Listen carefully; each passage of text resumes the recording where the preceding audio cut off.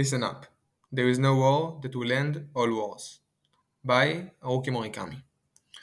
The play All My Sons, which was written by Arthur Miller, takes the readers on a journey that describes how the war field influenced the real war, which is life. All My Sons, set during World War II, in the backyard of a small town in the USA. It is about Joe Keller's family and their neighbors. Joe is a successful businessman who involved with war industry crime. As a result of the war and the death of 21 pilots and his son Larry, Joe shoots himself. My favorite character from the play is Chris Keller. Miller describes him as a loyal with high moral values standards. Through the play, Chris Keller shows empathy and solidarity to his friends in the army. In contrast to his family, he has his own conception which raises conventional issues and secrets of his family. He is my favorite character because he sticks to his truth even when he has to confront with his father.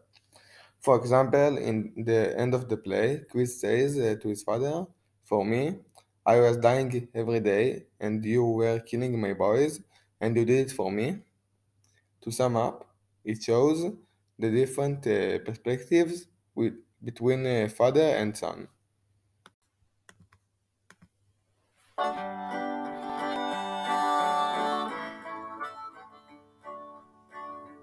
Yes, and how many years can a mountain exist before it is washed to the sea? Yes, and how many years can some people exist before they're allowed to get free? Yes, and how many times can a man turn his head and pretend that he just doesn't see? The song you have just heard is called Blowing in the Wind, which was written by Bob Dylan. The song is identified with Chris's attitude to the world and war. Moreover, the most important issue for Chris is the social environment, which doesn't relate to the individual. The connection to the song is when I hear the words yes, and how many deaths will it take till you know that too many people have died. The answer, my friend, is blown into wind. It means that all the events in life, like death, war, nature, disaster, are just a part of full picture that Chris believes in. I have chosen the apple tree as a symbol. It symbolizes the mother's hope that her son is still alive. On the other hand, it symbolizes Larry's life and death. You can relate the tree's crash to the fact that Larry is fallen deaf.